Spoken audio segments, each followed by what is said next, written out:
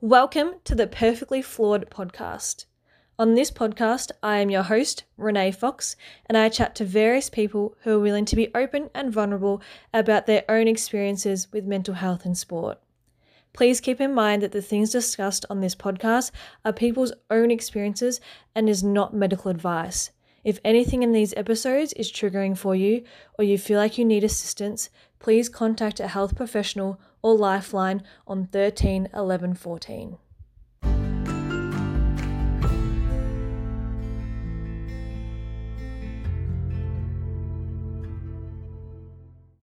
Hi guys, and welcome back to another episode of the podcast. In this episode, I had a live Instagram chat with DeakinActive and I recorded and thought you guys might want to listen to it. In this chat, I'm actually the one being interviewed and I'm asked a series of questions related to my sport and my time at Deakin University. So I hope you enjoy.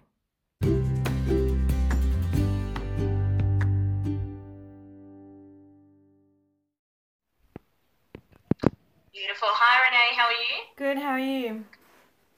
Good, thanks. Fun, got it working. Yeah. Right.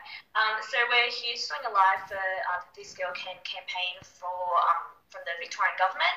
I'm Rosie. I'm one of the new members from the health club members from the Lawn Ponds DeakinActive, and we've got Renee here. So Renee, can you just tell us a little bit about yourself? How'd you get into swimming? What are you doing at uni? Yeah, so my name's obviously Renee. I am in my fourth and final year at Deakin doing a double degree in sports science and business sports management. And I've always been involved in swimming for as long as I can remember. I did learn to swim when I was a baby and then just continued into squad and just never stopped. Yeah, nice. So how long have you been swimming for then? I've been doing squad for over 10 years now. That's a long time. Yeah. I did it for 1 year, so 10 years is a long time. Yeah. And are you competing? What level do you compete at? Yeah, I compete quite a bit, so I probably have a comp on about once a month, and then I've sort of competed in Queensland, New South Wales, Tassie, Vic, and I've done a competition in New Zealand as well. So all over the place. Yeah. That must be really difficult to balance your uni and training. How do you go about that? It can be pretty difficult. It definitely has forced me over the years to be really organised and have good time management skills. So it's just a matter of, sitting down, writing a list. Okay, this is what needs to get done by this time. And, if there's assignments coming up, make sure I get started early as I can so that way I can spread it out if I can. Yeah, that's a good idea. Enough. And in training, you've really got to be on top of it. So what would you say are probably tips you have for other students like you who might be balancing training and uni or any study? Definitely have a diary. It's so important to keep track of when things are due. And every trimester, I make a spreadsheet of all the weeks and when everything's due. So that way, okay, this week I have this many things due. I need to start early. So I make sure that I'm ahead. Try and stay ahead. Otherwise, you'll fall behind. It's so hard to catch up. Yeah, I know that for me it's really difficult. So that's a really good tip. And when you were growing up, obviously for a long time, did you have any sort of idols that you looked up? It's so interesting. I've never really been asked this question, but I know so many people have.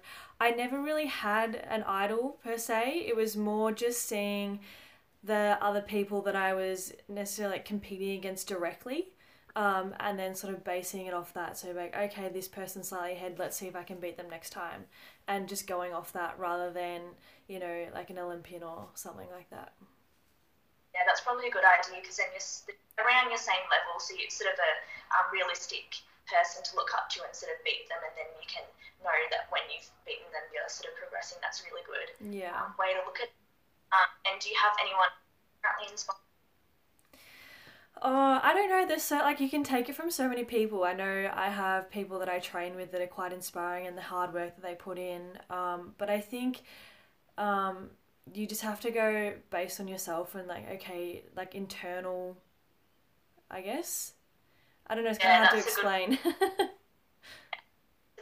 done this many seconds for one competition, try and beat it for your next competition and just improve yourself. Yeah. Yeah, that's definitely a really good goal. And then you obviously know moving and you can feel that glad when you beat yourself and you're getting better. Yeah.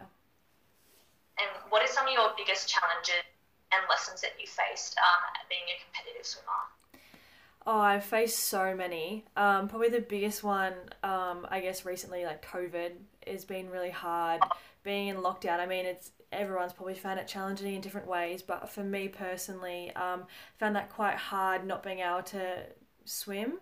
My Yeah, identity is quite attached to my sport, and so trying to figure out who I am without that has been a pretty big challenge. And I'm sure there's so many people out there that have found it challenging as well.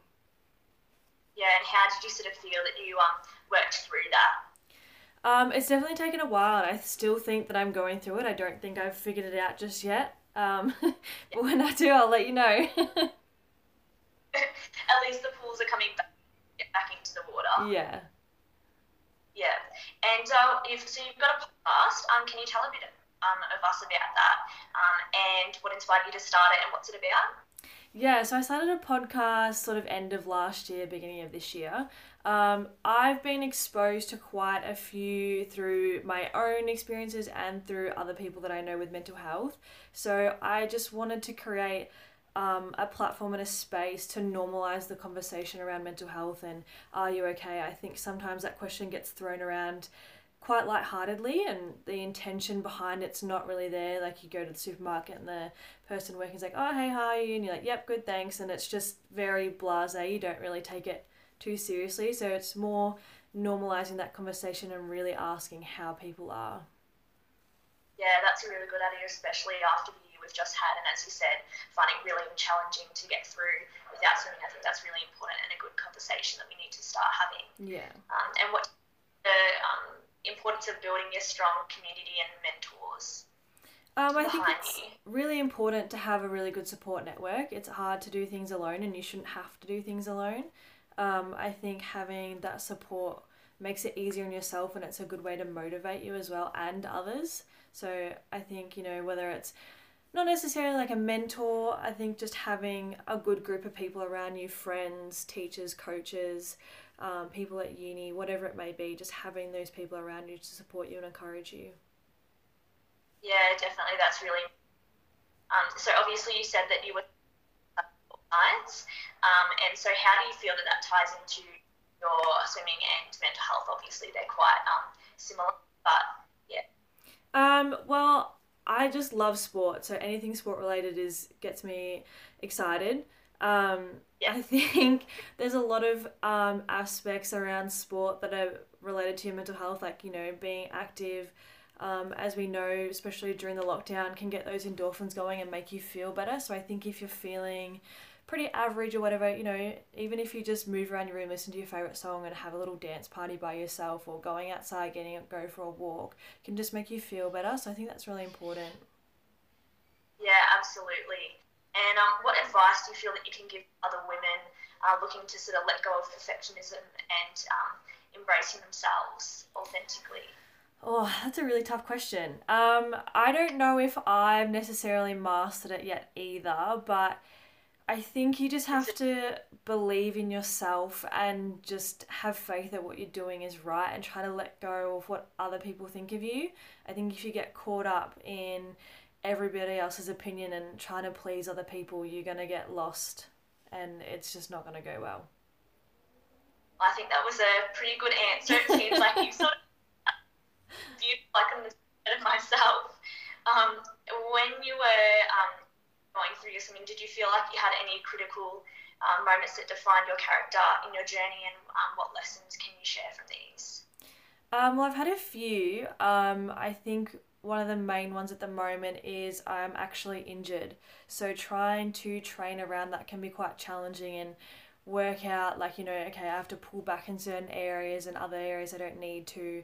Trying to find the relationship with swimming again and how much I love the sport. Trying to find a different way of looking at that, even though I can't necessarily perform at my best, has challenged me and definitely something that I'm still working on.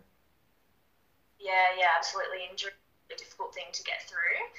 Do you have any tips for somebody who might be going through the same thing?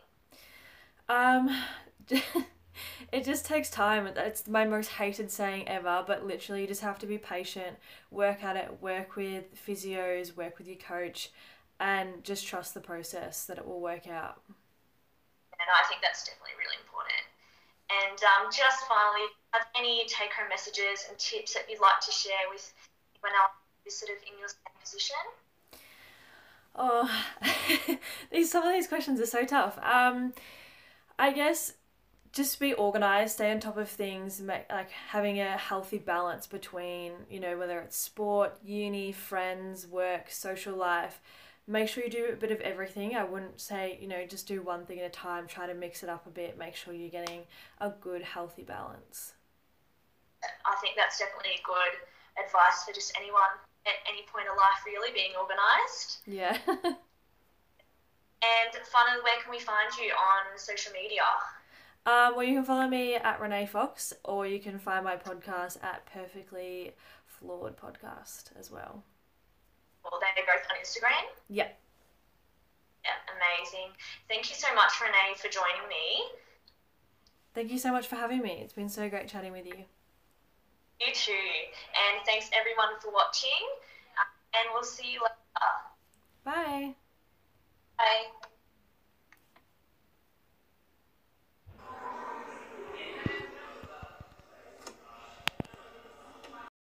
Thank you so much for listening to this episode of the Perfectly Flawed podcast.